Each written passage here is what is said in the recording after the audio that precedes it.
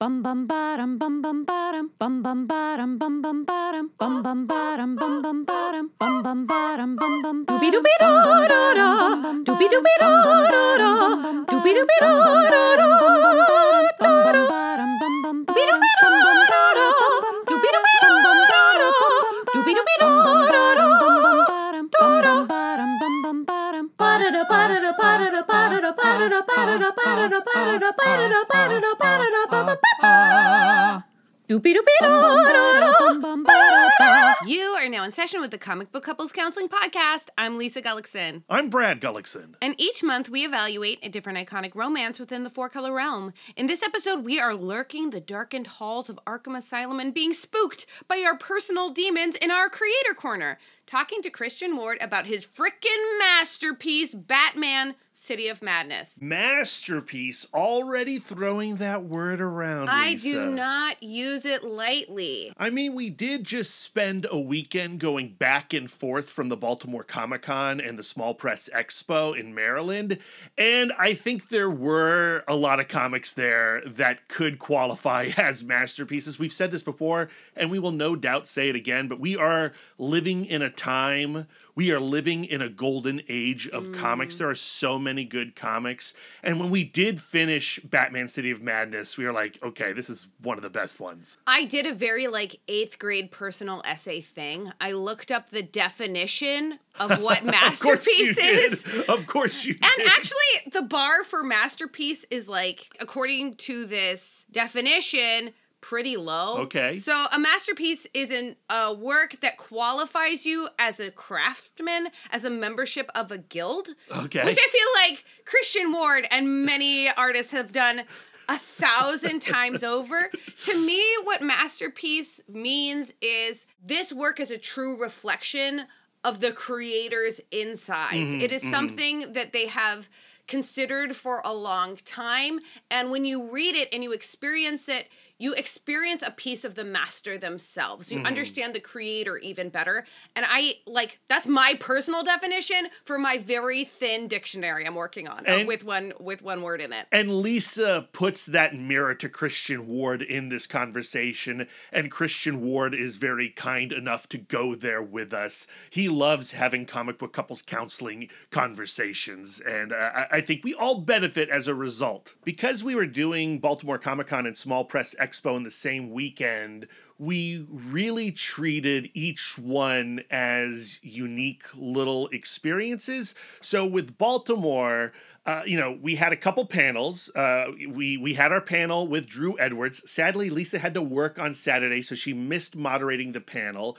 But I was there. I held down the fort, and I think both of those panels were a lot of fun. Certainly for me personally, The Psyche of Superheroes and Bring on the Bad Guys, all of which not only featured Drew Edwards, but cartoonists John Hazard, Gene Selassie, and Lisa Burdage, and were heavily attended.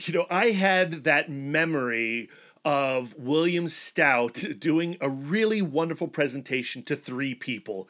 Me, my dad, and one other person. And I was like, who's coming to the Psyche of Superheroes at Saturday at 11 a.m.? And about 50 people showed up, and they were engaged, and they brought some really excellent questions. A lot of fun. So Baltimore was really about those 2 panels for us. And then when we weren't doing those panels, Lisa and I went there on Friday as well. We dove into the bins. We did a lot of single issue shopping. And as we always do when we're single issue shopping, we learn some things about ourselves and about our consumption problems. What did you learn, Lisa, about yourself? Because I think you actually bought more back issues than I did this year. I learned that I need to change my personal qualifications for a must-buy single issue, because we've gone to other conventions and I'm like, okay, if I find a Golden Age romance single issue for under $10, I'm buying it. And that has served me very well. Yeah. But at Baltimore Comic-Con, I was walking away with fat stacks of romance comics. The kind of stack where I'm like, well, I can't read all of this. The first booth we went to was a $2 booth. And I mean, that fat stack was a 1.5 feet. Right. And when I say I can't read all of this, I'm saying I'm going to be paying rent on the square footage Yes. that these books take up Yes. for longer than I can like reasonably get through them. But I did find some things that I'm legit, like I would have bought regardless. Like Yeah. I found 2 more issues of Haunted Love. Very exciting. Yeah. How much did you pay for those? $5, Lisa? Those Haunted Love issues at the first booth? I don't think they were $5. No, those weren't the Haunted Love ones. I did, okay, this is embarrassing. No, it's not. No, it's not. Lisa, you were becoming like every other comic collector out there on the planet. Let's do this. Air your grievances about yourself. Okay, so I do have a widely stated principle that is like, I buy reading copies. Yes. Yes. My intention is like, I don't care about the condition that they're in because I'm going to read them and I want to feel comfortable with them. And also, all books are precious. So Right. So that means if you have a 9.8 version of a comic and a 2.2, the 2.2 you're going to get because it's cheaper and just as valuable to you based on your principles that you just stated. Right. But then that very first booth that we went to was a seller who is also obsessed with Golden Age, Charleston, romance comics, and his issues were in beautiful condition and way outside of, and but when I say way outside, I'm like $30, $40. Yeah, you didn't buy any $100 and up comics. No. Not yet anyway. But the conversation that we had about Charleston romance comics and looking for comics that have Ditko pages and all that kind of stuff got me so excited that when I found those issues in great condition, I'm like, well, I do want these. Yeah.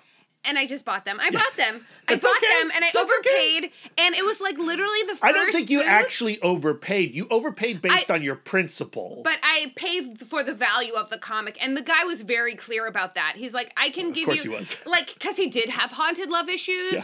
where he's like, I cannot give you a deal on these because these are so rare. Yeah. But I can give you a deal on these other Yeah. comics that you're interested in. Yeah. And so I ended up buying those. But like, why am I paying for something that I have stated publicly that I don't value? Because I contain multitudes. Right. And if I contradict myself, like, you know, that's just the human and condition. you're on a journey, you're with your comic book collecting, Right. and it's okay if you want some pristine copies of some of your favorite types of stories. Right. I have many different versions of Harlan Ellison novels, or short story collections. Like that, he is an author that when a new version of Deathbird stories comes out or Shatterday or whatever, I will buy it because that collection represents something more than its contents. Right. Which is a weird thing. It's a weird thing, and if you can afford to do so, I think that's all right. I just wish I hadn't done that at my very first table. Because then after that, like, I go, ooh, there's this, like, single issue weird, like, Kool-Aid comic. Yeah, which you did buy. Which I did buy, but I felt guilty about the money I had already spent. Yeah, in San Diego, not only did that, like, really send you on this rabid consumption of Charleston comics and romance comics in general, but you discovered promotional comics. I love promotional comics. I love weird educational comics. Yeah. Like there's this one Disney comic starring Donald Duck that was released in the 70s about the gas crisis. Yeah, so How good. can I not buy that? Yeah. And so, Baltimore, unlike a lot of other cons, like the back issues is really where it's at. And if you've been hunting for, say, Hot Wheels #1, the Alex Toth comic, you will find it there. Now, you might not find it there for a reasonable price or a price within your budget, but you will find it there. And we did find Hot Wheels #1 for $180, and we did not buy it, but we now know it's possible to get it. Do you know what I did not find that I've been desperately scrounging for is more issues of Angel Love from DC Comics. You found one. You found the first issue. Oh, yeah, I You did. found the first issue. I did. Yeah. So you did get one. You didn't find the others that you were missing. So Right. you're about like 2/3 of the way through to completing that set, I believe. And I was looking for Adventure Comics issues 418 and 419, which have the Alex Toth Black Canary story in it. And I did find them, but not for the price I wanted to pay. I wanted $5 or less than $10, and most of them were $30 or more. So I left those on the floor. My favorite thing that we discovered at Baltimore Comic-Con this year is that on Friday night, Small Press Expo sponsored the world premiere of the documentary Married to Comics at the AFI Silver in Silver Spring, Maryland. And we attended that screening, and I want to do a longer segment about Married to Comics on a future episode, maybe next week's episode even. I definitely want to write a review for the Comic Book Couples Counseling website. But that is a documentary about cartoonists Carol Tyler and Justin Green, a married couple who are often considered Justin is really considered the father of the biographical graphic novel because in 1972 he published Binky Brown Meets the Holy Virgin Mary, and that was an inspiration to Art Spiegelman in creating Mouse, an inspiration to Robert Crumb. He was part of that San Francisco underground scene. And the documentary starts off kind of a little... like A Star is Born. Well, it starts off like a Talking Heads documentary, where Robert Crumb is talking and Art Spiegelman's talking, and they're all justifying Justin Green's placement in the Hall of Fame of cartoonists. But then the director John Kinnart becomes entrenched in the lives, in the home of Carol Tyler and Justin Green. And that's when it goes from like A Star is Born, like their origin story, to something much more complicated and something I was not at all anticipating. And by the end of that film, I was an emotional wreck.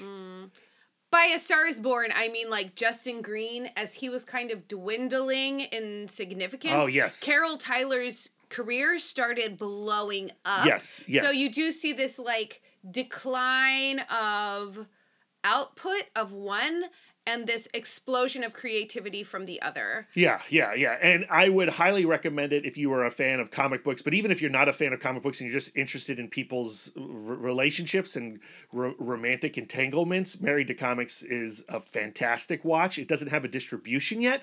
They are going to announce something hopefully soon, but we saw it at the AFI Silver.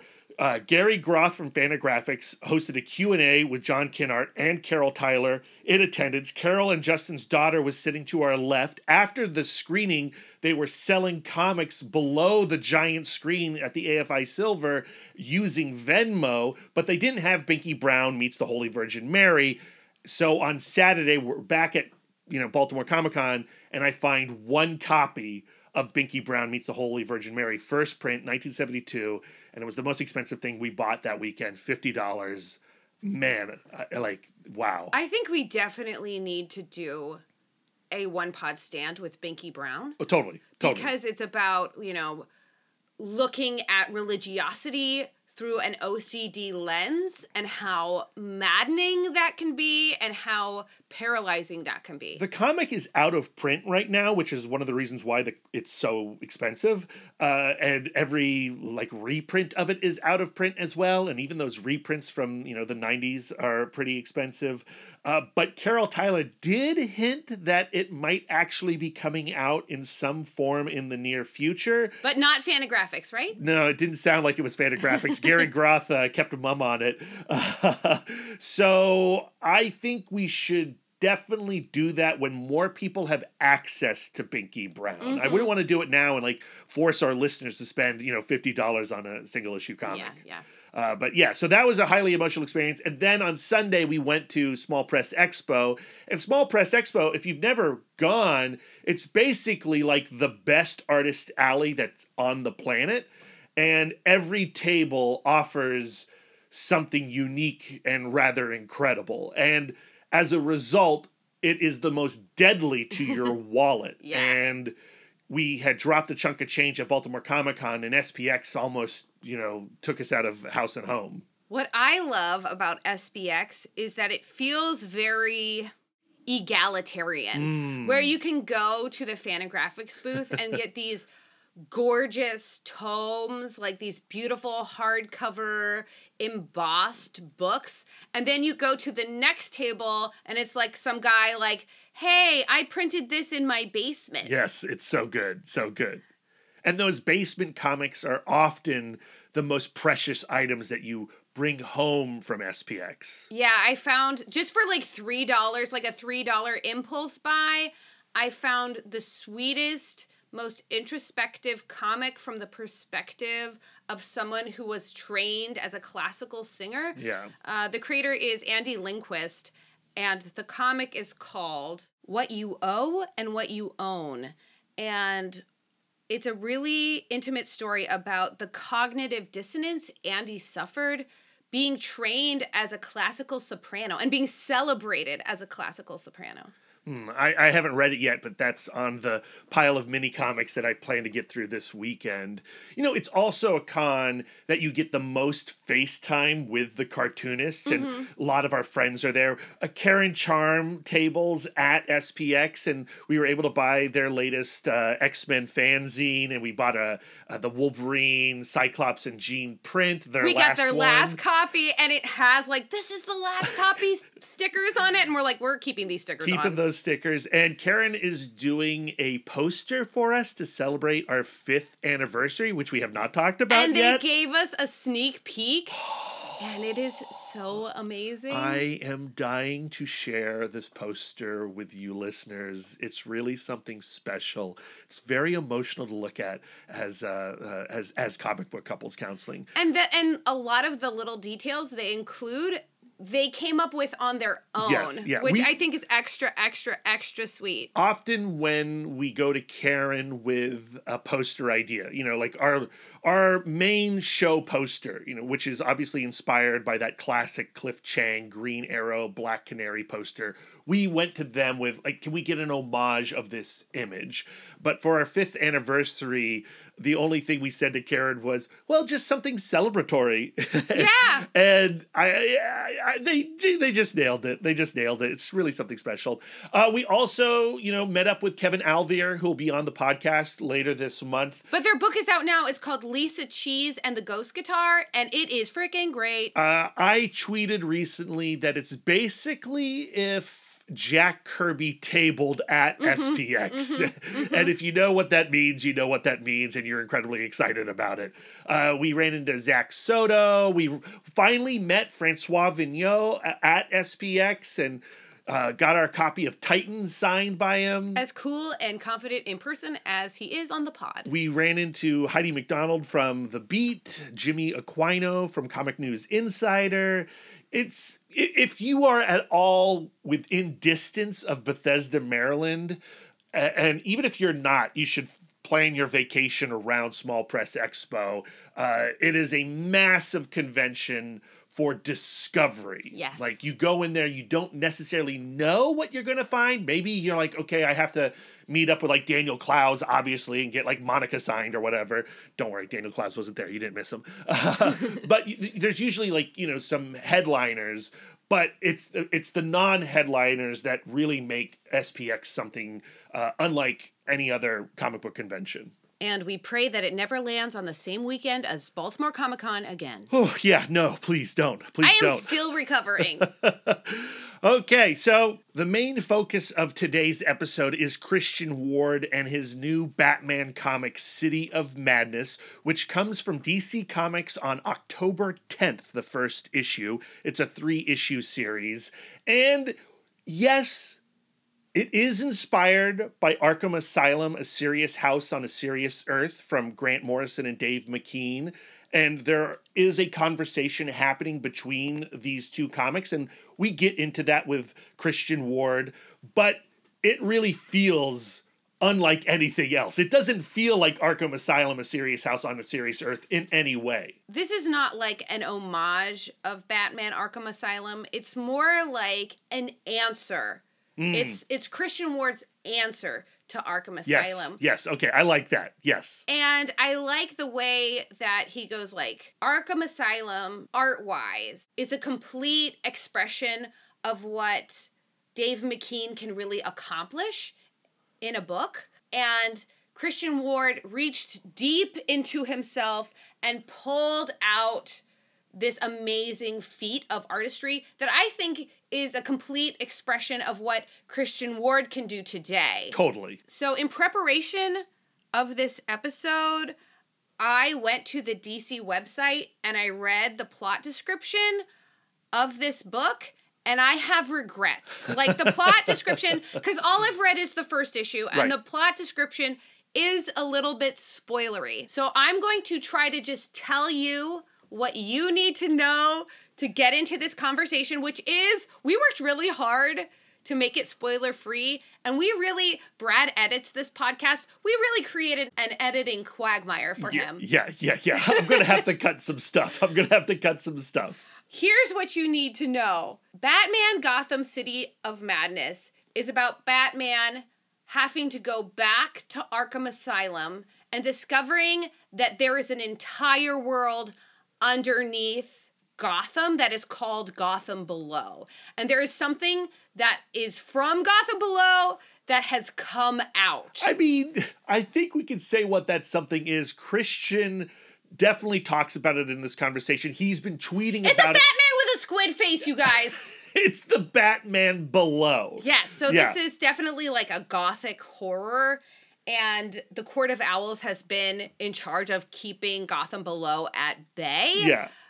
But things have gone awry. That's all you need to know. Yeah. You say gothic horror. I don't disagree, but it's also like cosmic horror. Yes. Cosmic horror in the sense of H.P. Lovecraft, but also it's not necessarily Lovecraftian either. It's Lovecraftian. Well, Christian Ward talks about it. If you're Christian Ward talks about it. If you're going to read something before you read City of Madness, it should be Arkham Asylum. Don't you agree? Yes, I think that's a great idea. But I also really enjoyed reading that first issue and then diving back into Arkham Yeah, and so Asylum. that's what Lisa did. Lisa read City of Madness first, then read Arkham Asylum, A Serious House on a Serious Earth. You always have to say it that way. I'm getting tongue twisted.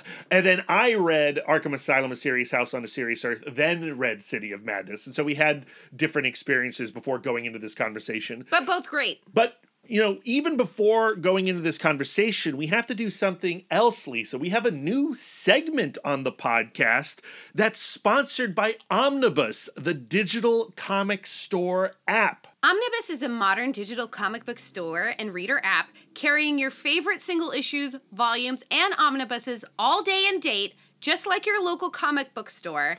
You pay per book, but like digitally. Their focus is on building an excellent customer shopping and reading experience and using novel discovery features to help fans find their next new favorite book. They feature top-tier content and already have many of the top publishers in comics today. In the spirit of helping people find their next new favorite book, we're launching a new referrals program Referrals.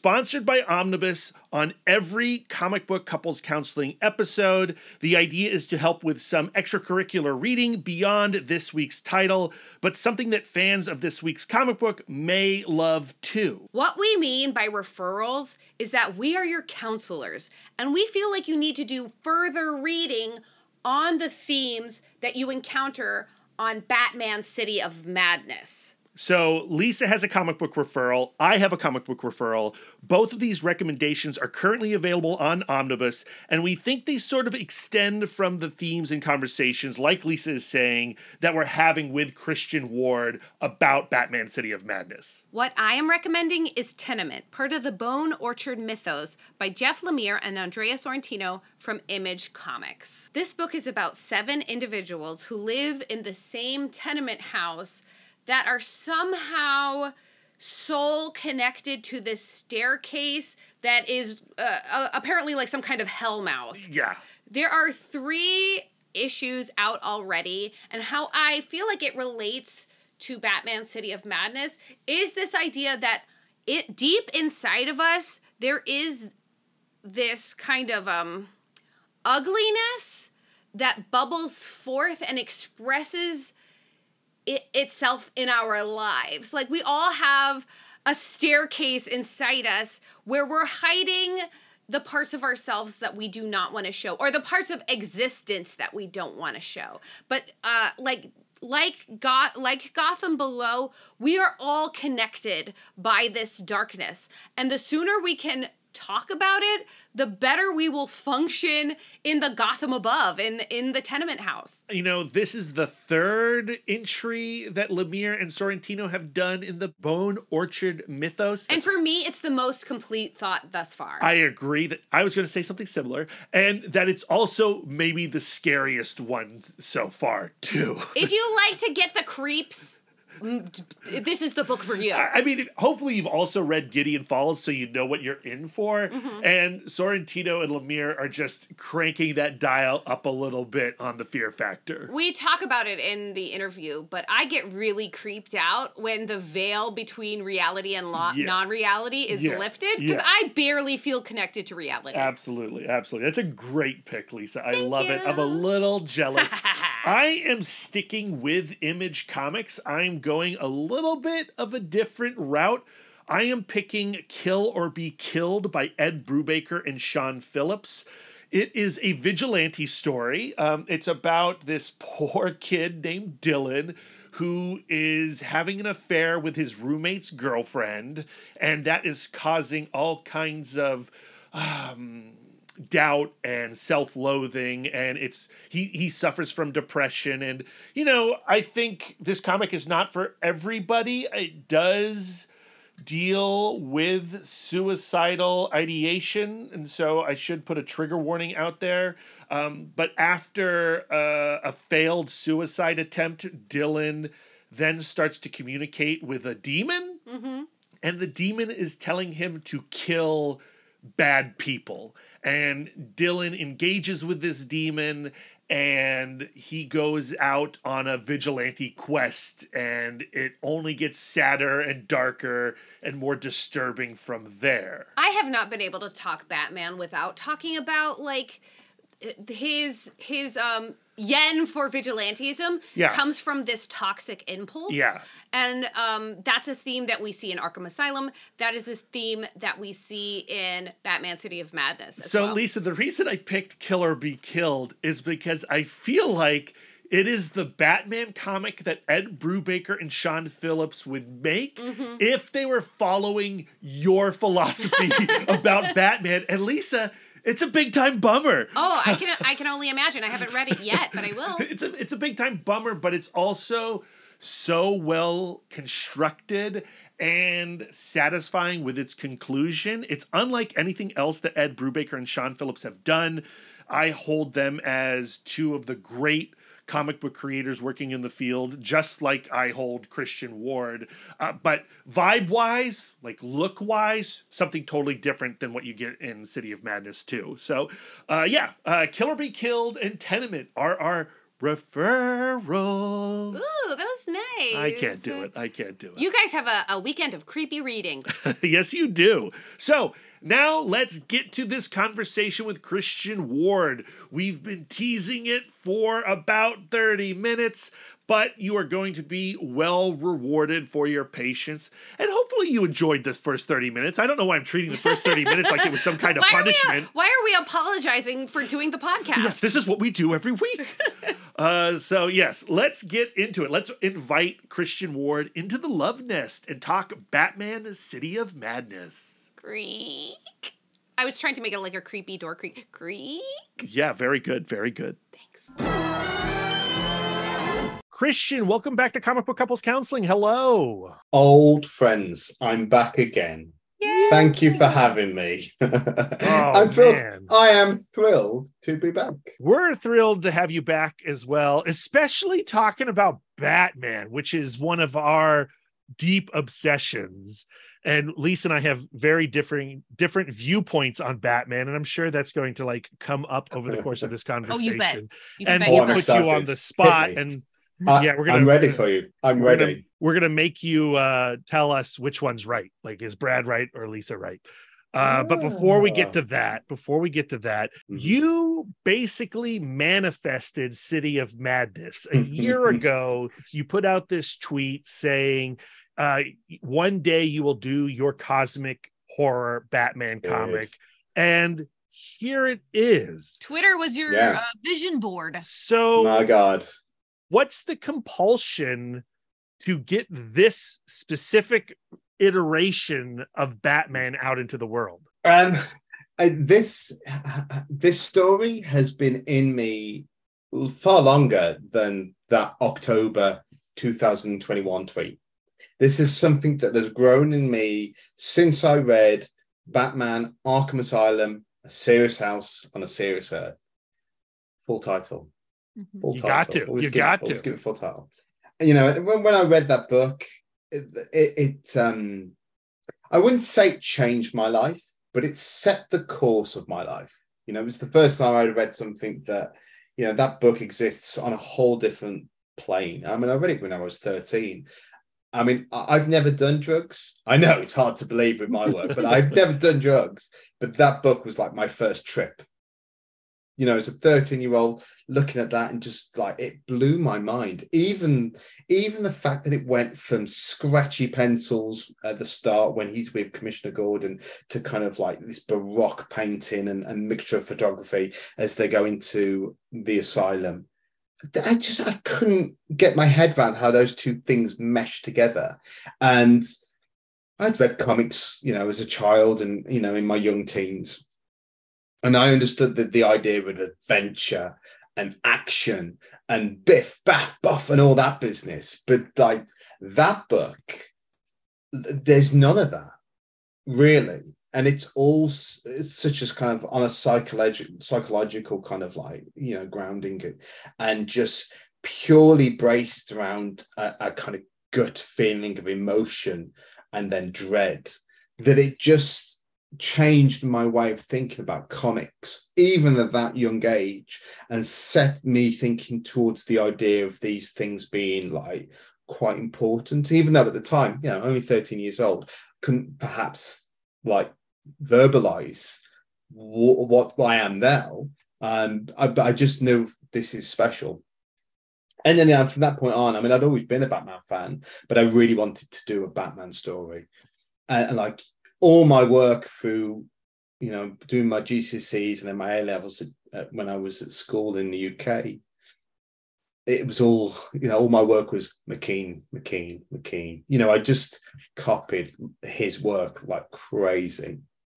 So really, it's been always looking for what would my Arkham Asylum be?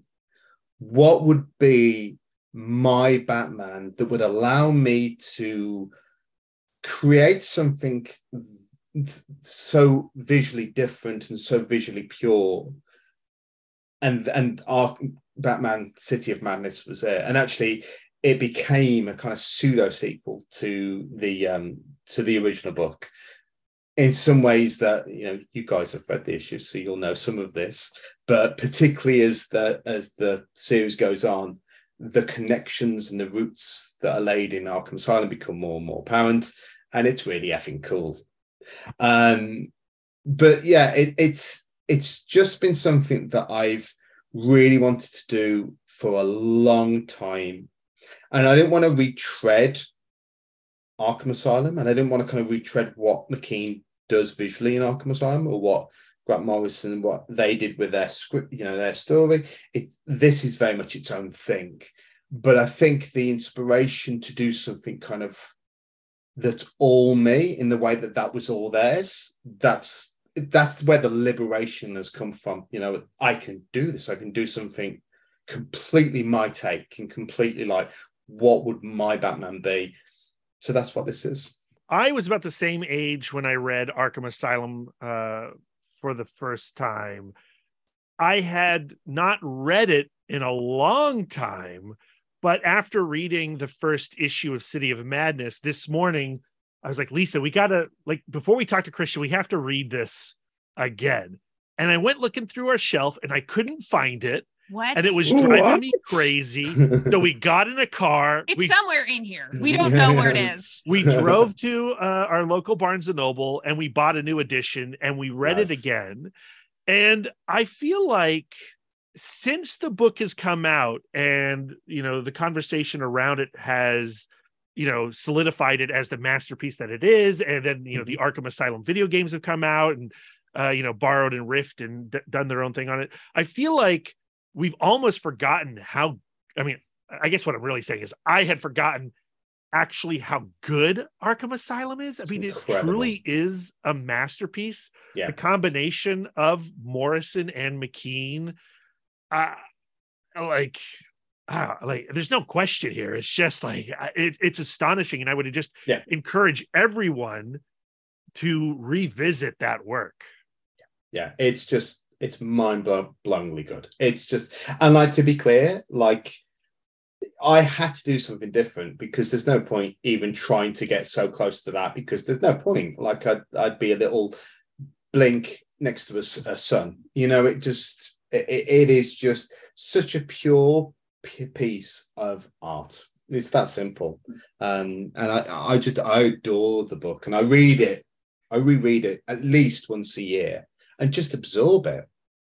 It's magic. Just the kind of like the relationship between Morrison and McKean and what they've kind of created between them.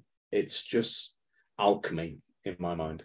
And when we read the City of Madness issue, I caught the references, but I also was like, oh, it's not like, to your point, it's not a duplication, a replication in any way. No, it's like, I hope I've been smarter than that. I mean, and I can't really give too much away. Sure. It'll kind of become, because that's kind of the mystery of it, as it kind of unweaves. And by the end of issue 3, there'll be more of a sense of like kind of how these two stories connect. But they absolutely do connect. But there are little hints and like secrets dotted along the way. But it's also its own thing. It's also, if anyone hasn't read Arkham Asylum, they can pick up City of Madness, and you right from the go, you'll be fine. You don't even really need to know Batman, and you'll be fine. I wanted to create something that I didn't want it to be weighed down with, you've got to know who this character is and you've got to know who that character is. And hopefully any new character that's introduced, I've introduced them in a way that I would in any narrative. So you get a sense of who they are relatively quickly in order to kind of progress how we feel about them and what's happening in their lives, etc. But it's I have to say, when you do any kind of like existing character, and this is more true with Batman than perhaps any other character, you are standing on the shoulders of giants, and I completely acknowledge that.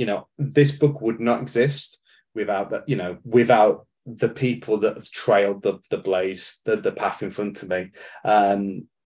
So it's, I hope this is a love letter to those creators that have come before, and I hope people read it in such a way that I love those books, and I'm kind of, this is my hymn to them. What has gotten me so excited with this first issue of City of Madness, like, it has really like ignited my imagination, because I feel like one of the biggest fallacies of Batman was that Batman was the result of this mastermindedly rational decision. Like, I'm looking around and I have the resources and this is what I've got to do. Like, it just makes the most sense. Like, so for me, like, a cosmic Batman makes way more sense. Yeah. And so I'm wondering, like, did that inspiration come from like a similar frustration? No, well, I would say that, you guys obviously were big kind of, supporters of my previous book, Bloodstained Teeth. So I'm going to talk a little bit about that in regards to this, hopefully in a way that I can kind of talk about Batman City of Madness without spoiling too much. But I would say what I did, and please jump in and correct me if you or add or whatever.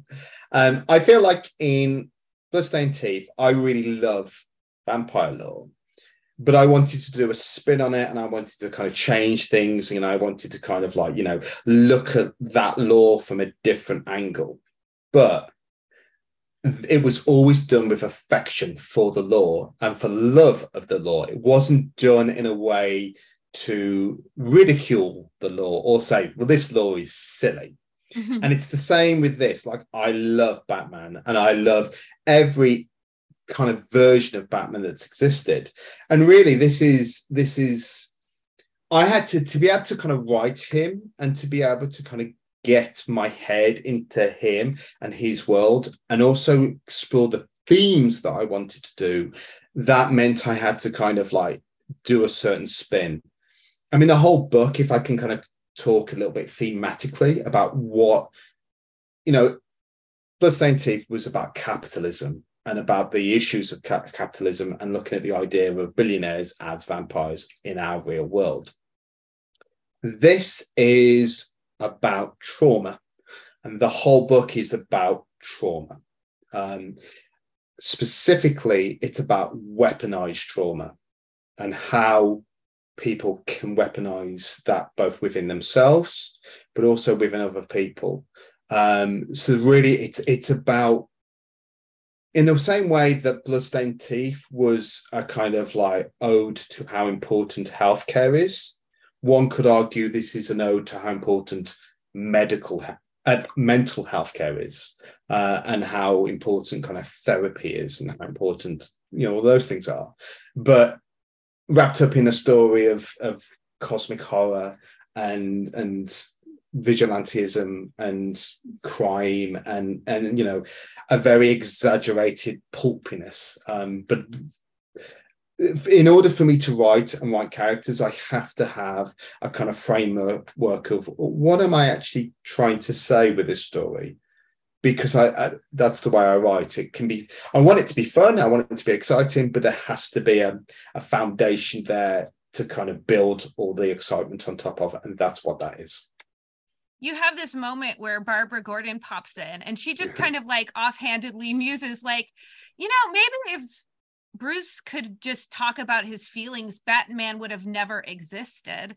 Mm-hmm. And for me, I too love Batman, but I've come down on the side of like, Batman was a bad idea that Bruce Wayne, with good intentions, has way overcommitted to, and is now like kind of like trapped underneath. And like for me, this book underscores Batman is a toxic impulse. He's the result of a toxic impulse, and the idea of male stoicism. Like there was this longstanding idea that men not talking about their feelings was like this incredibly heroic thing that they're doing. And I do feel like this cultural sea change of guys going like, actually, maybe talking about my feelings would be a good thing, because I don't want to be that guy in the basement, like the angry guy in the basement. So like, is male or the angry guy in the abyss, perhaps? Yeah, exactly. Yeah. So this is a sea change you feel. Do you want to talk a little bit about it? 100%. I'm going to speak as a man who's been in therapy, and as a UK man, that is far less common than, somebody from from North America. I think therapy changed my life. And I wouldn't have any of this now. I wouldn't be with my wife or have this beautiful life that I have now without therapy. And there were things that I had to work through and sort of like deal with and get to grips with. And that's an ongoing thing that I'm always going to have to do. And so for me, therapy has always been this incredibly powerful tool that I think is really important. And there's definitely a lot of that in this. There's definitely a lot of kind of like me looking at the world and being frustrated with just talk about it. Do you know what I mean?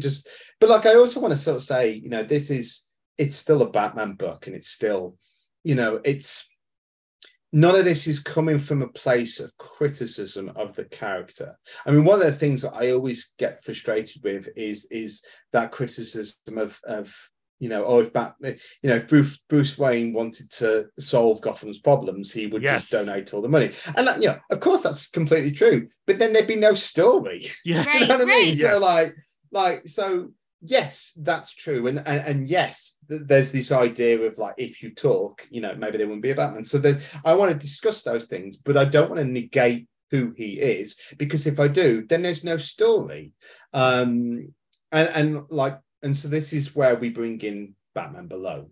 And for those people who don't know, the premise of the book is that there are two Gothams. There is Gotham above, our Gotham, and there is a Gotham below that has kind of been born from this kind of like cosmic something, and it is being fed by the negativity and the anger and the hate from Gotham above.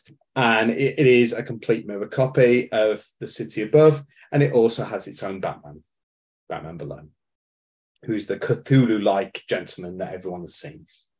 And really, the idea was as simple as, I mean, this book kind of like references Bruce Timm's Batman as much as anyone else's. And that line in Mask of the Phantasm where Alfred's talking to Batman, and it's the scene in the cave, and he's looking into the chasm, and he says, I always worry that, you're walking this line of the abyss, and what happens when you fall into it. And it's, the reference to the saying, look into the abyss, and the abyss looks back. And so it's as simple as, if Batman looks into the abyss, who's the Batman that looks back? And this is the story of that Batman, the Batman in the abyss, the Batman who is lost and is as dark as can be.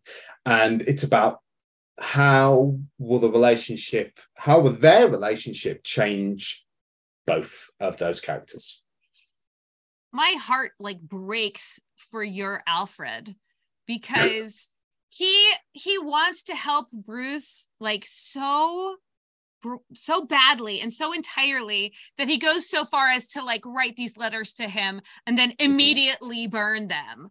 And I'm wondering a little bit, what is keeping Alfred from going hey buddy, how you doing? Really, just two guys talking. What is your Alfred afraid of? Is he afraid of pushing Bruce over the edge, or maybe Bruce will discover he doesn't need to be Batman anymore? And if that's spoilery, yeah, I mean, I would say part of I mean, it's, in many ways, this is Alfred is he's the emotional through line of this book.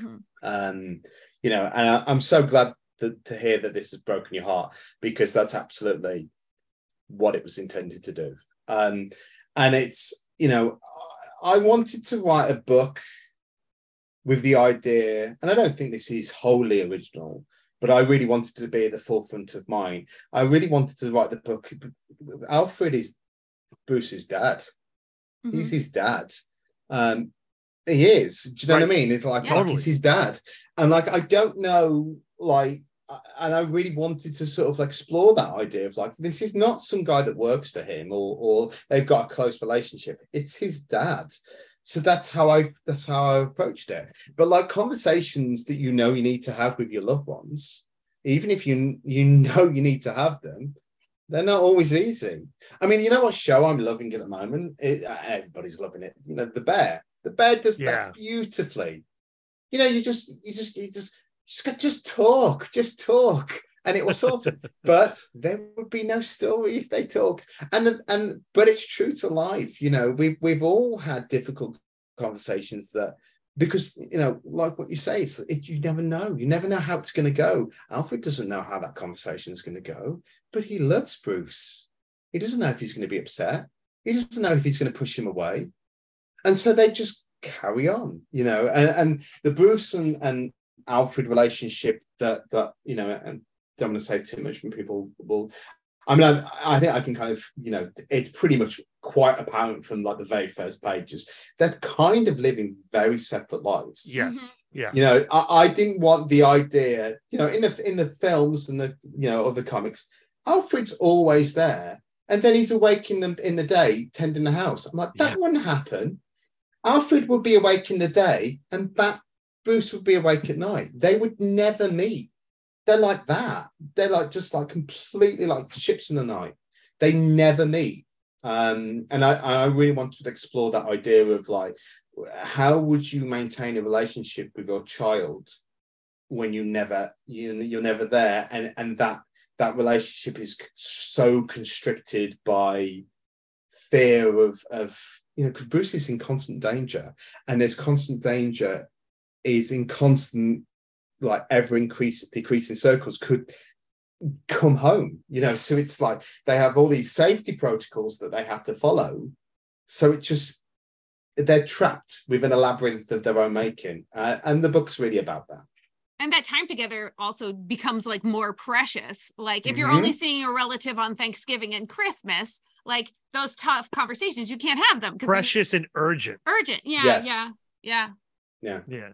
You know, and I think kind of like for all of, and I hope this is true about all my writing, but you know, as you guys know, I'm still a relatively new writer, but I approach all my characters hopefully from a place of emotional truth.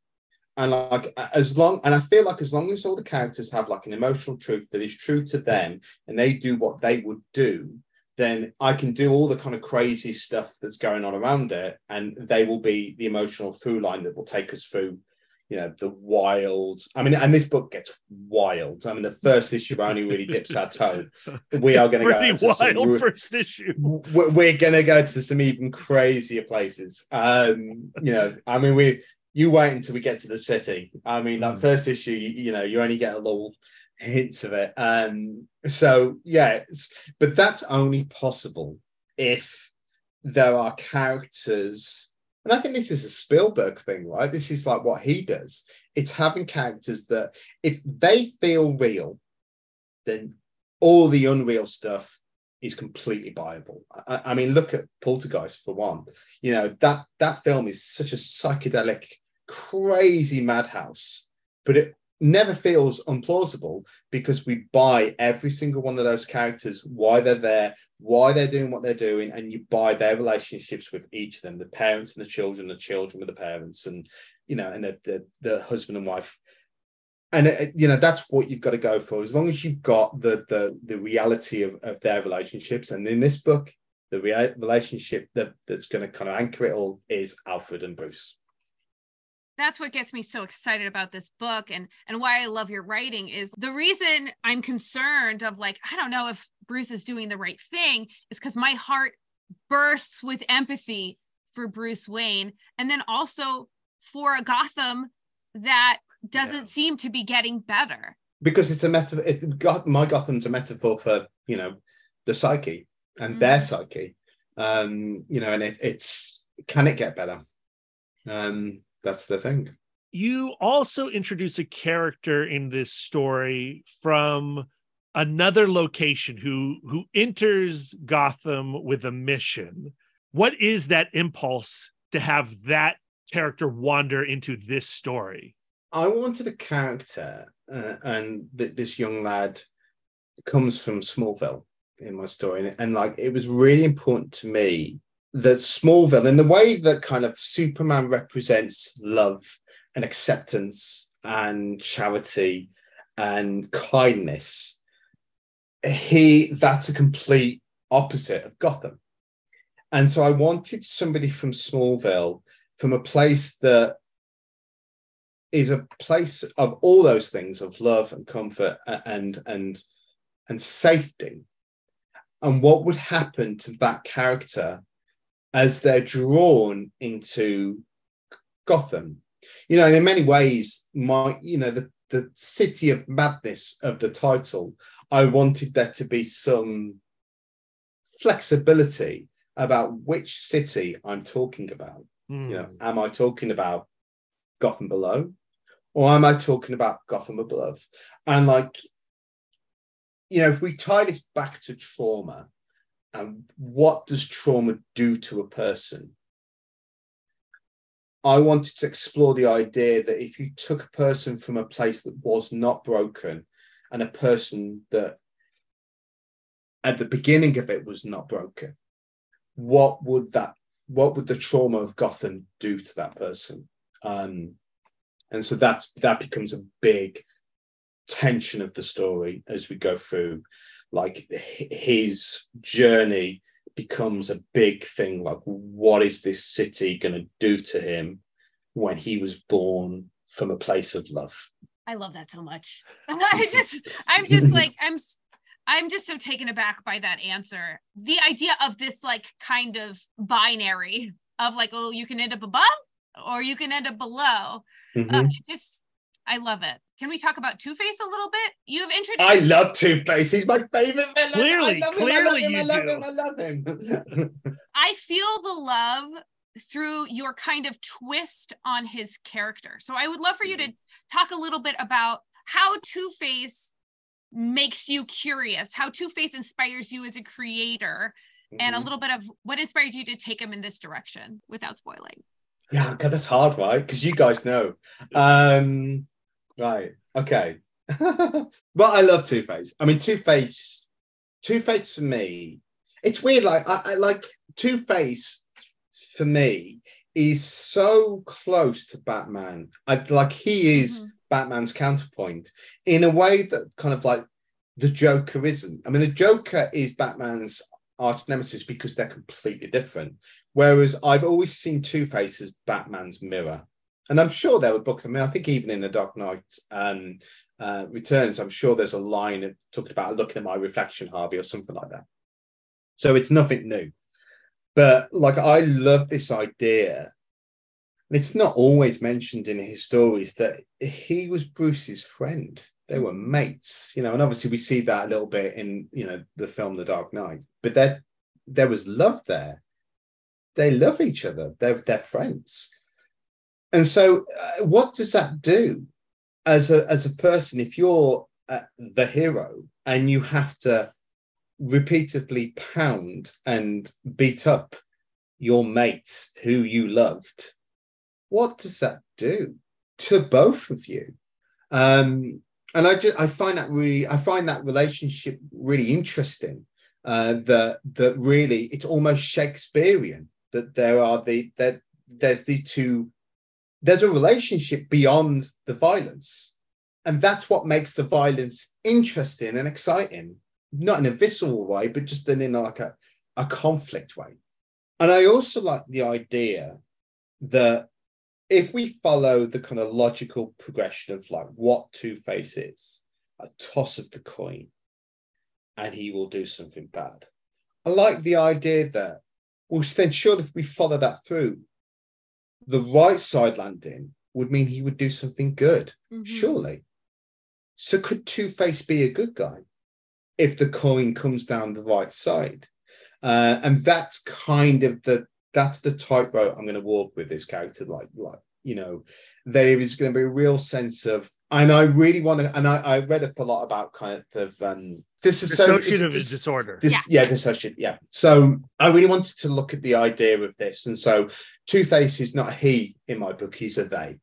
There's two of them.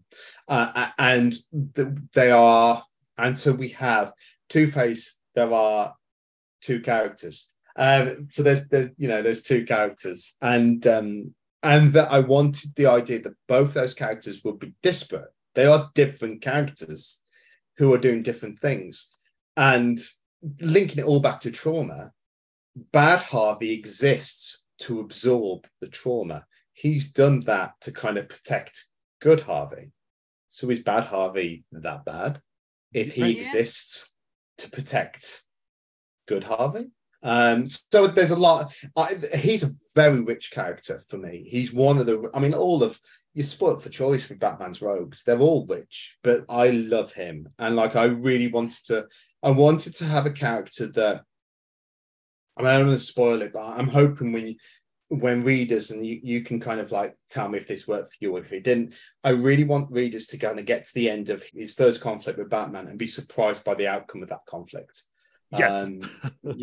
Success. Because and that for me was just like, I did, and hopefully there's enough action and excitement in this book that people aren't going to feel dissatisfied. But this book, I didn't want it just to be pow, boom, bang, bang, boom, boom. I wanted the conflict to be far more about people trying to connect and not being able to connect, and within this faith, and it's very fantastical and very hopefully exciting monster-filled world.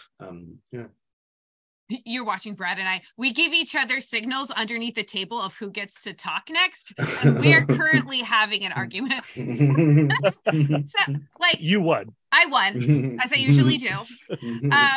You're taking Two-Face to a place, like, I've always interpreted Two-Face as like nihilism, where he's like a guy who's like, oh well, clearly the trauma in my life shows that like good choice, bad choice, it doesn't really actually matter. They are equal, so it might as well be the toss of a coin. But you bringing up this idea of, if the odds fell a little bit differently, he would be good. And that just inspires me. I guess Brad was right. I didn't have a question. Did you feel that thing of, this is an element of Two-Face that has always been there and not been explored? Or are you going like, this could be a thing that is there in Two-Face? Or is this the true Two-Face to you? Or do you feel like this is like he's my Two-Face. Do you know what I mean? He's like, I've been given this very privileged opportunity to write the character, and my take on the character, as with Batman, as with Alfred, and anyone else who might show up, my take on the character does not negate other creators' takes on the characters. Right. And I love the other takes, but that's not how I've written him. I had to write him from a place of, reality and love. I've got to love these characters, even if they're bad guys. I've got to understand them to be able to write them in a way that we will connect with them. It was very important that Two-Face was in this book because as you'll know, because you've read it today, Two-Face ends Arkham Asylum Serious House on Serious Earth. He ends it, and he ends it by making a choice of his own. And that's such a crucial thing. And really, when you read that book, he's really the only character that changes or makes a decision about the whole thing. It's just him, and he makes this decision. Well, I've made that choice, and that humanity of like, this isn't, of course they're comic book characters and the cartoon characters, and like they can be two-dimensional and fun and exciting, and that's brilliant, of course. But I love takes where it's like, give them some humanity and just let's understand them. Because if we understand them, it doesn't take away, if we do it right, it doesn't take away from the horror and the visceralness of a character or the fact that a character can be terrifying. If anything, if we do it right, it can make them even more terrifying. And that's hopefully, with all of the characters I'm putting in, hopefully you put a drop of love in everybody, then it makes them more human, and that makes the monster a little bit more monstrous because choice becomes involved. Yeah, I mean, that's comic book couples counseling. That's what we believe about every character. And what I love about Gotham, like that idea of like, Batman could have just as easily been the Joker or any other person, Yeah. Arkham Asylum. One of the like, when they introduce Two-Face into Arkham Asylum, and we've seen how Dr. Ruth has kind of broken Two-Face by introducing, we weaned him off of his coin. We got him to use a die, and that gave him 6 choices. And then tarot cards. Yeah, and then tarot cards, and then we're going to introduce him to the I Ching. And we see what that has done to Two-Face at the beginning and how Batman sees that therapy. And it's such a brilliantly sad moment in that book and horrific moment in that book. And so now you're using Two-Face in City of Madness, and you don't replicate that in any way. It's a completely different thing, because in Arkham Asylum, Dr. Adams goes like, what he is suffering from is a lack of options. Like, if he was a person with more options, he would become more sane, right? We, like, as a culture, we as a society, as human beings, we are spoiled for choice. And some of us still end up super, which was Batman's interpretation of that. I feel like the City of Madness Two-Face is completely different from that in a way that I think it comes from that place of like, of going like, well, maybe it's a defense mechanism. Like, it's Harvey's defense mechanism. What happens when that defense mechanism stops working? What I see in City of Madness is Christian Ward picking up on the love that Grant Morrison and Dave McKean delivered upon Two-Face, and then wanting to keep loving Two-Face, but in a new way. 100%. 100%. Like I've done it in my way, but with the same loving intention. Because I like Two-Face is 100% my favorite villain. Like I think he's I mean, it kills me that he's never really been done properly in film. Like, he just hasn't. Like even in The Dark Knight, I hate him in The Dark Knight. It just, to me, that's not Two-Face. Yeah. Because Two-Face should be really nuanced and sad, and and he's like almost there, but he's just almost, doesn't work for me. And let's not talk about the other one. I love this, by the way. Brad has some a lot of things he could say about the Dark Knight. I'm more a Batman Begins person, I guess. Yeah. Oh, I love Batman Begins. I think it doesn't get its Agreed. And actually, in many ways, I prefer Dark Knight Rises to Dark Knight. I do too. Yeah, like we are in the minority, my friend. Yeah, I know. I mean, like, don't get me wrong. I don't know. It's a great film. It's a great film. Sure, agreed. But it's the first half is better for me than the second half. Whereas, I mean, I think Batman Begins is almost a perfect film in regards to kind of superhero films. I think it's phenomenal. And I think even though The Dark Knight Rises, there's lots in The Dark Knight Rises that doesn't work, but it's such a bold, shoot for the sky film. And it does so many interesting things that I kind of forgive it of so many kind of like slightly wonky and slightly kind of awkward things here and there, because it's just so, like, it's really fun, the last film. It's really like, it's bonkers, and it actually feels far more like the first Batman Begins feels like a comic. Dark Knight to me never felt like a Batman comic. It felt like a gangster film with people in costumes. Mm-hmm. Whereas Dark Knight Rises feels like a DC summer event. Yes. And I love that about it. I know that you're in a very precarious position because you're writing Batman, and you're inviting that when you write Batman, you're inviting criticism of your take on Batman, because everybody has their like little headcanon. I'm just shooting off irresponsibly because nobody really cares what I think, which is great. To me, like, I see Batman as a guy who has been watching Gotham like it's a jar that everybody can't get open. Like, nobody can pop open the jar of Gotham City to make Gotham City a better place. And so he's the guy who goes, just give me the fucking jar and I can twist the top off, So to me, Batman is a guy who's like, I have the most resources, and since I have the most resources, I'm entitled to try to fix Gotham. I can do it on my own. So like, when he hears, like, if there was more money in mental health, the world would be a better place. And it just doinks right off of his cowl. Like, he doesn't even like receive it. You're presuming that Batman is not a deeply selfish man. Right. No, I think he is a deeply selfish man. I think he is a deeply selfish man. But like, that, just because you're deeply selfish doesn't mean that, one, that you're selfish, and two, you are a bad person. I think that a person with really good intentions can still fuck up an entire city real bad. Yeah, he doesn't know, because like, look at the reality of it. He's up all night fighting crime, and he's up all night not just fighting crime. He's up all night solving crime, multiple crimes. I can tell you from doing multiple projects at once, and often working quite late. My mind's tapioca.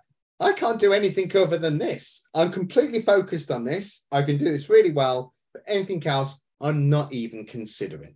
And that, to me, is Batman. He is like a shark on crime. My Batman is Hamlet. He's Hamlet. He is a young prince who's, in this case, both father and mother have been taken away. And he's trying to get revenge, but he can't, because the person that's killed them has gone. He doesn't. I mean, in my canon, there's no. Joe Chill has gone, and like that's done. He can't achieve that vengeance in the same way that Hamlet cannot. Like, he can't bring himself to do the things he needs to do, and what he wants to do is kill himself, and he can't bring himself to do that, and all that. And he creates this atmosphere around him where everybody, Ophelia and everyone, they all suffer because of him, and like he's thirst for vengeance. My Batman is that. He's a person who is deeply damaged by the thing that has happened to him. And he wants to feel better. And he thinks the way to feel better is to take revenge. But how are you going to take revenge on somebody who's gone? You can't. So he just keeps doing it over and over and over. And it's all he knows. Vengeance. Crying, crying, crying. Make it pay, make it pay, make it pay. It's not about him trying to make the city a better place. He's a vigilante trying to kind of control his trauma. So earlier in this conversation, we were talking about how we kind of get tired of people going like, well, if Batman just took his money that he was putting into Batmobiles and Batcaves and whatnot and applied it to, actual resources for mental health and government institutions, he would fix things. But that approaching Batman in that way, that argument, which has been around for a long time, is boring. Yes. And yet and I think you still like exploring those serious questions while also going, it's a Batman comic. Let's have fun. Why? 100%. And how can we do that? Yeah, that's the whole thing. That's the whole thing. Like, I want my cake and I want to eat it. Mm-hmm. Yeah, because like, I don't want anyone, there's so many comics on the shelves at the moment, so many great comics on the shelves. And like, we've all only got a certain amount of money that we can spend on comics. I don't want anyone to pick up my book and feel like they're being lectured or feel like they're having a kind of like, discussion about, the state of mental health and mental health kind of, or whatever. That's in it. But it's a Batman story and it's exciting, and he jumps off roofs and he fights people and he doesn't care about punching someone so hard in the face every bone breaks. And there's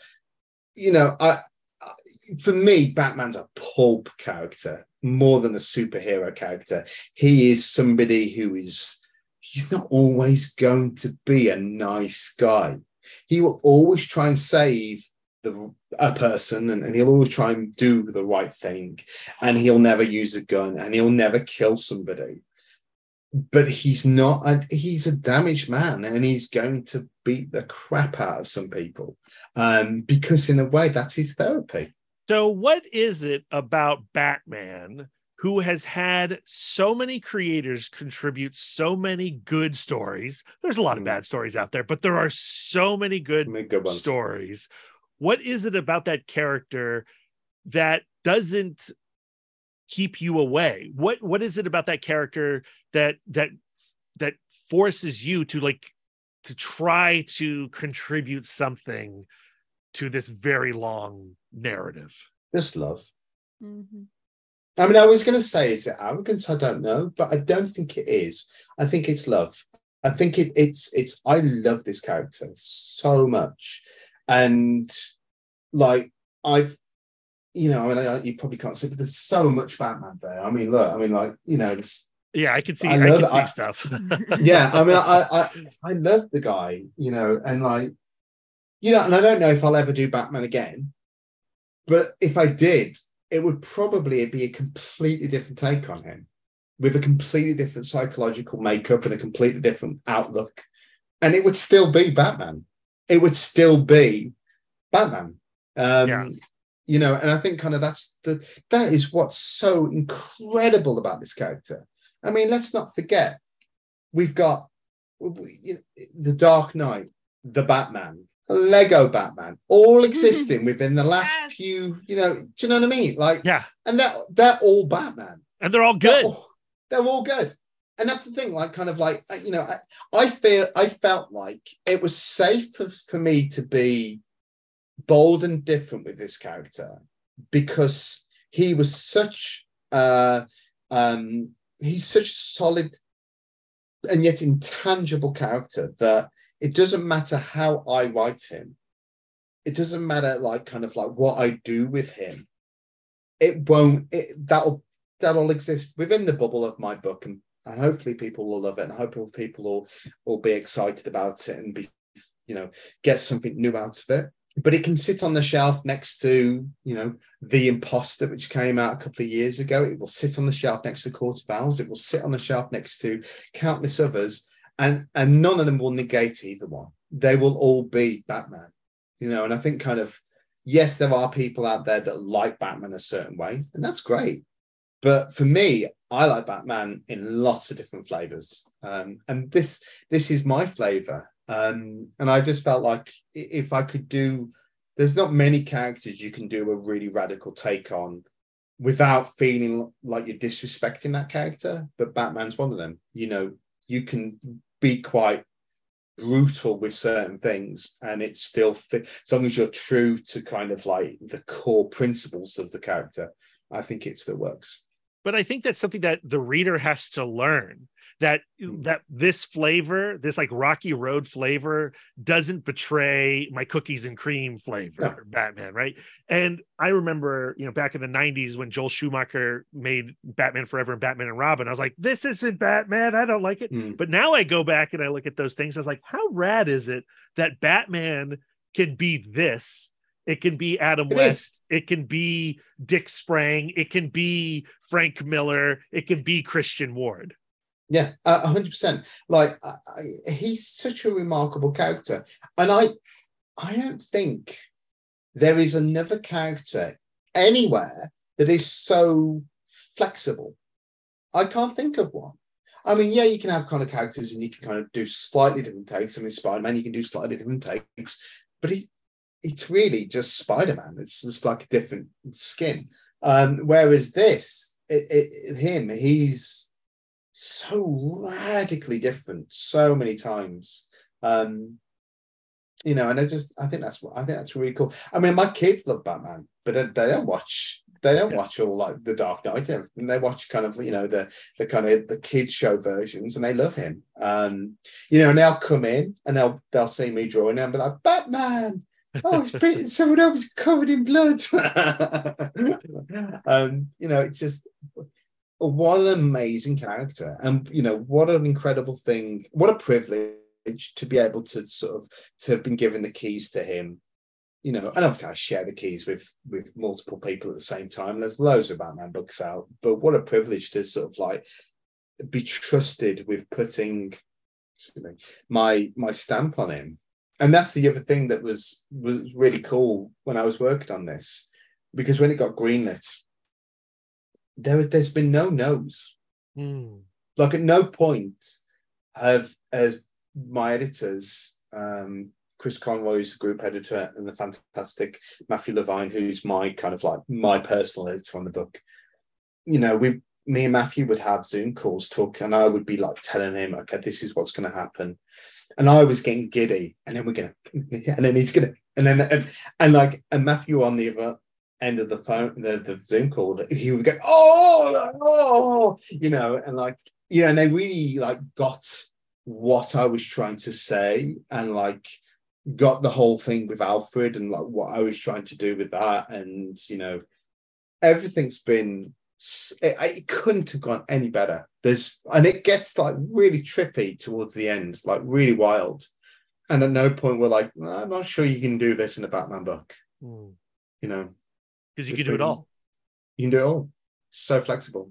I wonder if the longevity of Batman, the character, and the fact that his story can be retold and retold and retold, is that the center of his story is trauma. And trauma is the thing that we as a culture are all terrified to talk about. Like, if something really bad happens to me, will I become a bad person? Or something bad has happened to me and I'm having feelings. Am I a bad person? It goes back to where this conversation started of like, if we knew how to talk about our feelings, would there be a Batman? And Exactly. and honestly, maybe I prefer having Batman Th- than and- talking about my feelings. and this is the crux of the whole book, you know. And the other thing is like I wanted to kind of explore almost every single one of Batman's villains was created by trauma, Mhm. and yet Batman doesn't go, hang on a minute, I recognize what you've gone through. Oh, do you know what I mean? There's Right. something. I mean, obviously, you want to have fisticuffs and all that stuff, but there's some really interesting emotional tension there that I think is ripe for exploration. And hopefully, I'm doing that with this book and just exploring the parallels between, the trauma that created Harvey and the trauma that created Batman. Were those two events that different? And there's, I don't want to spoil who else is going to be in the book coming up, but there's lots of characters that in Batman's lore that had a bad day. I mean, like, they've just done a line of books, haven't they, that had a bad day, and that one bad day kind of like, that the trauma that created spawned who they became. And there's so much lovely, rich, emotional stuff there that you can kind of really get your teeth into. And we haven't even really talked about the art in the book, and Which is gorgeous. That artist, rubbish. But like, what a gift it is to get a book that has such a singular voice, because it is rare. It was quite lucky. I know the artist quite well, so I was able to kind of twist his arm and go, I think this might be good. Thank you. Thank you. Oh, you're welcome. I'm going to give you you're welcome. Is there anything, Christian, that we haven't discussed that you would want to discuss before we wrap this up? No, I don't think so. Okay. All right. I think with the art, the one thing that's been really lovely is this has been a really wonderful project to work on, and like I'm already feeling quite bereft that I'm 2/3 of the way through. So I've only got one issue left to do and it's done. And I'm already like, oh my God, how depressed am I going to be when this is done? Because it's like I started writing this in December. So I've known about this for a long time before I could talk about it, which is why you can't shut me up now. And once it was written, I wrote the whole thing first, and then I started to do the art. And my normal output, on a really good week, I can kind of do 6 pages, fully finished art, including covers in the same week. On a really good week, I would say on an average week, I do about 5 pages. But for this, there has been some weeks where I've only done 3. And that's because I've been able, and I've been given the gift of time just to really labor on it, but not in a way that feels laborious or kind of overwrought. More just to have the time to just really make each page sing. And so that in the same way, and again, I'm not mimicking McKean's artwork or trying to do what he did in that book, but I feel like McKean was a very pure artistic intent to what he wanted to do. And so I wanted to make sure that my book, each page is a very pure artistic intent. Like, this is pure me, and I'm just really going for it. In the same way that I've put the same amount of effort into a page in this book that I would put into a cover. So those people that know me for my cover work, there's the same level of design and kind of paint and tension and abstraction and just hopefully excitement that you see in my covers in this book. I remember when I was working on it, I'm in a kind of WhatsApp group with a few friends, comic book friends, and you share what you're working on at the moment. And I would share pages with them, and they were like, "Oh, that's a cool cover." I was like, "Oh, it's not a cover, it's a page." And they were like, "What?" But I've only been able to do that because I've been given the time, right. To sort of like to do it.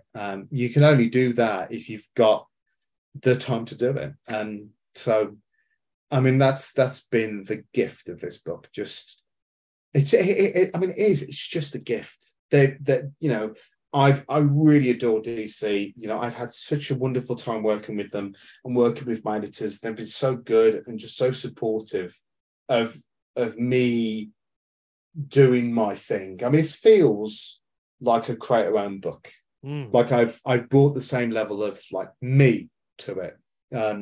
It just happens to be a create your own book that stars Batman. Well, Christian, thank you so much for just celebrating and stewing in Batman with us here. We could talk Batman all day long, and as I'm sure the listeners could tell by the way that we've edited around things in this conversation, it's really hard for us not to really dig into all the details of what you've done with City of Madness.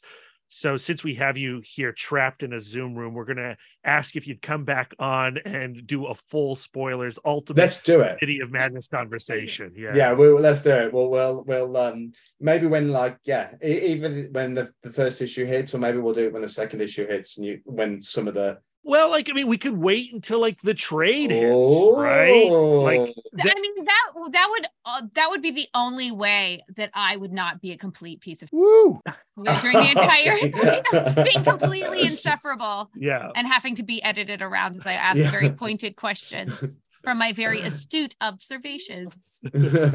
I mean, you are on. I will say this: you are on the money every single time. Your take on Batman scratches such an itch for me. This is the exact conversation about Batman that I want to have, which gets me just really excited. It's a treat. Yeah, it's a treat. Woo! Treat. Yeah, I'm not blaring too much, and you'll also have to edit it around that. Well, I now have a little censor musical thing that I do just for these squares. My feelings are big, and they need adult words. So Christian, for those that want to continue this conversation and maybe take a peek or two of the art that you've been leaking out on your socials, where can they find you? They can find me on Twitter. What? Yeah, I'm not called an the other thing. We aren't either. Our protest is so weak, but we refuse. Yeah. But we're doing it. They can find me on Twitter at CJ Ward Art. I'm also CJ Ward Art on Instagram. I've also got a Substack newsletter, which I never send out. So if you want to be on the list and never get one, feel free to join up. One day I'll surprise everybody, including myself. I'll also be at New York Comic Con this year, which will be quite a treat because I'll be holding the book in my hand. Because it comes out literally about 3 days before the show. And then I'll be at Thought Bubble here in the UK in November. Well, we'll be at New York Comic Con. We'll have to come and hang out with you for a little bit. Oh yeah, do it. I've got a table. I'm tabling there this year. You'll be able to find me. Yeah. Rather than swanning around with Oscars I watched last year. Christian, you have a wonderful evening. You too. And there you go, a hearty and hopefully heavily edited, so no spoilers leaked in their conversation with Christian Ward about Batman City of Madness, issue 1, again coming out October 10th. I know we're only talking about issue 1, and all I've read is issue 1, and it's hard to not put my own expectations. Expectations, they're the enemy of a good time, right? It's hard for me to not put my own expectations on this comic that I already love so much. But I love being able to talk about Batman City of Madness being in conversation and being a spiritual continuation of Arkham Asylum, because I love Arkham, Batman being trapped in Arkham as an opportunity for empathy for Batman, and we just get to observe where he is in his journey in being able to relate to these supervillains. Yeah, I mean, that's the thing, is it's empathy for Batman, but it's also empathy for Joker. Right. It's also empathy for Two-Face. Yes. I mean, Two-Face in Morrison and McKean's story, you feel so much sorrow for him in that book. Sorrow, but also optimism in a way that is not part of Arkham Asylum. Yes, yeah. Right. And we don't get too much into our thoughts about Arkham Asylum, A Serious House on a Serious Earth, and that's why you should join our Patreon. Ooh, Here's plug, an plug. ad for our Patreon feed.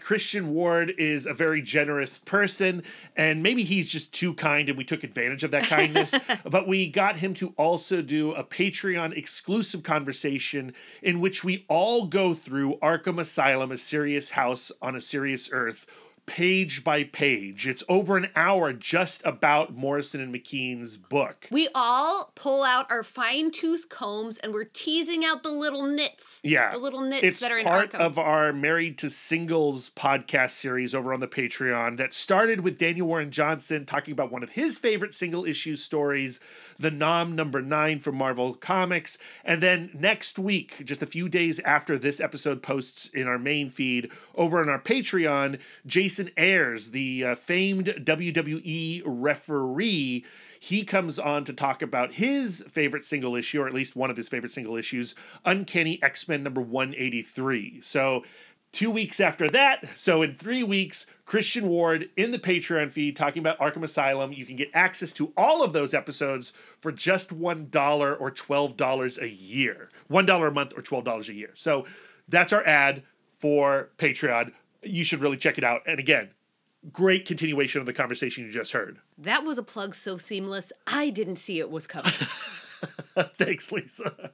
But I also want to get into really acknowledging Alfred as Bruce Wayne's dad, and what a soul weight. I'm using the word soul a lot, but like what a heavy burden to be Batman's dad, and like supporting him in that, with the very real possibility it's actually causing Bruce more harm than good.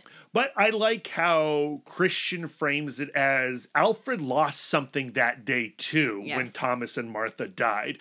Alfred suffered a trauma just as much as Bruce Wayne, the child, did. And oftentimes we think of Alfred as a support system for Bruce Wayne, but Alfred made some serious choices too. The Batman Vengeance quest also belongs to Alfred, and I like how Christian Ward is exploring that idea in City of Madness. I just like thinking of Alfred nurturing Bruce Wayne into Batman, and then realizing, oh my God, there are no takebacks. And like he's really encouraged Bruce Wayne to go down this toxic impulse. I'm going to use that phrase again, that toxic impulse, and going like, maybe I've created a monster. Yeah. And then also, by the way, there's a Batman below. Oh, yeah. And also, like, there is no good time. Yeah. Like, I think that that's also considered in this issue. There's no good time for Alfred and Bruce to have a real heart-to-heart, because every day is an emergency for Batman. Yeah. I'm just freaking stressed. I need to get that second issue of City of Madness. It's almost here. The first issue's almost here. Again, October 10th. A great Halloween book. And it stands apart from other Batman stories. It really does. And it's because of Christian Ward. I really appreciated Christian Ward saying, this really felt like I was constructing an independent comic. It didn't feel like I was making corporate comics in any way. DC just let me do what I wanted to do. I had tremendous freedom. And so what you get here is a book that you would also get at like Image or whatever. It's just a pure expression. It's a pure expression, yes. DC is slaying right now. They really are. Yeah. I'm enjoying a lot of DC comics right now. We have a review up on the site right now of Birds of Prey #1. It's a 10 out of 10 comic as well. And the next batch of Comic Book Couples Counseling episodes all feature books that I am considering as favorites of the year. So good. Like, can we just express gratitude for comics present? Yes. We are spoiled. Yep. Just like we were saying, coming out of Baltimore Comic Con and SPX, you feel so inspired right now by the medium. And before we talk about what's coming up next, who's coming into our love nest, we actually need to do some words of affirmation.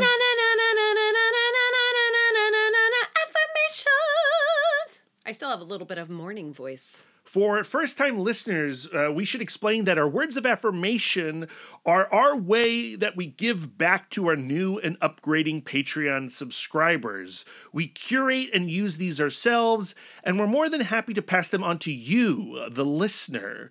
This word of affirmation, dedicated to one new and lovely patron, comes from a TED Talk from TEDxYYC by Dr. Terry Singh entitled How to Get Unstuck, which, as you may remember from our 200th episode last week, was our love expert who helped us explore Leon and Cody from Light Carries On by Ray Nadine. Just like Dr. Terry Singh says, we become unstuck because of something that we already know.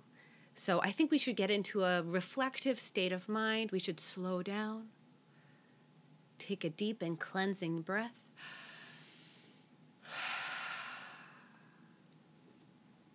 Red X 2099. Your experience is far richer than you can ever give it credit for. Yeah, there we are. One lovely word of affirmation for Red X 2099, who I believe joined our Patreon because of our Daniel Warren Johnson Nom number 9 conversation. And they're sticking around, it looks like. So, yay. Welcome aboard. We thank and seriously appreciate every single one of our patrons. They contribute tremendously to the podcast. Recently, we were able to purchase a new foldable mobile phone holder to up our social media game. We're heading out to New York Comic Con in October, and the patrons really make sure that we're able to go to not only Baltimore Comic Con and San Diego Comic Con, but New York Comic Con. And we share that coverage with you, and we just love you so much. Thank you. Next week on the podcast, episode 202. I like how now that we're over 200 episodes, I'm keeping track of the numbers. For as long as we possibly can. I don't want episode 300 to sneak up on us the way that that 200 did. But for episode 202, we will have a conversation with Dave Chisholm talking about Miles Davis and the Search for the Sound from Z2 Comics. This book blew me away. I know nothing about Miles Davis. I know nothing about jazz, but this comic just floored me. And this is another masterpiece, according to Lisa's personal definition of masterpiece, a true expression of the artist himself. Absolutely. Do not miss this chat. Put Miles Davis and the Search for the Sound on your radar. You're going to want to get this book. I already have an alert in my phone to buy this book for myself and then also my brother. Yeah. And it's I'm so happy that it's coming out right before the holiday season because it is a book that you can gift to many different types of people. Yeah, right? a great, you don't like comics, huh? Well, you're gonna like this. Yeah. And then they do. Or you don't like jazz, huh? You don't like Miles Davis, huh? Well, check this out. Because I was reading this book and I was compelled to immediately listen to some Miles Davis albums while I was reading it. And it really enhanced the experience. And do I like jazz now? Maybe. Coming on the heels of that conversation will be an episode with Patrick Hovarth talking about Beneath the Trees Where Nobody Sees, David Dasmalchian talking about Count Crowley, Chris and Laura Somni talking about Jonna and the Impossible Monsters. This is the ultimate Jonna and the Impossible Monsters conversation, full spoilers. And we have conversations already recorded for our October episodes. Junie Bond discussing Mobilis. We'll have Kevin Eastman back on the show.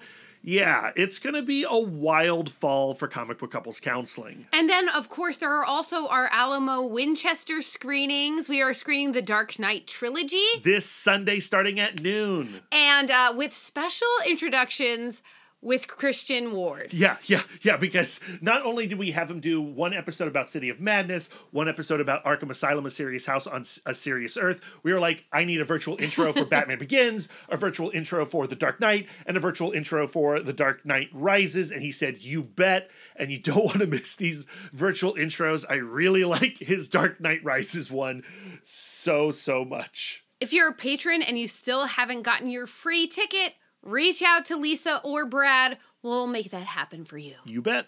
Okay, Brad. Yes. I am headed into my very own Gotham Below. Oh, no. Yeah, it's emotionally taxing, but the coffee is amazing. Where can we send our words of affirmation to you, Brad? Starbucks Below. I feel like Starbucks Above is already Starbucks Below. It's definitely a hellmouth. You can find me on most social medias at MouthDork. If you have words of affirmation for our logo, you can send them to Aaron Prescott at A Cool Hand Fluke. And if you have some words of affirmation for our radical banner art and show posters, send them to Karen Charm at Karen_X-Men fan. Lisa, where can our listeners send their words of affirmation? Lisa, where can our listeners send their words of affirmation to you?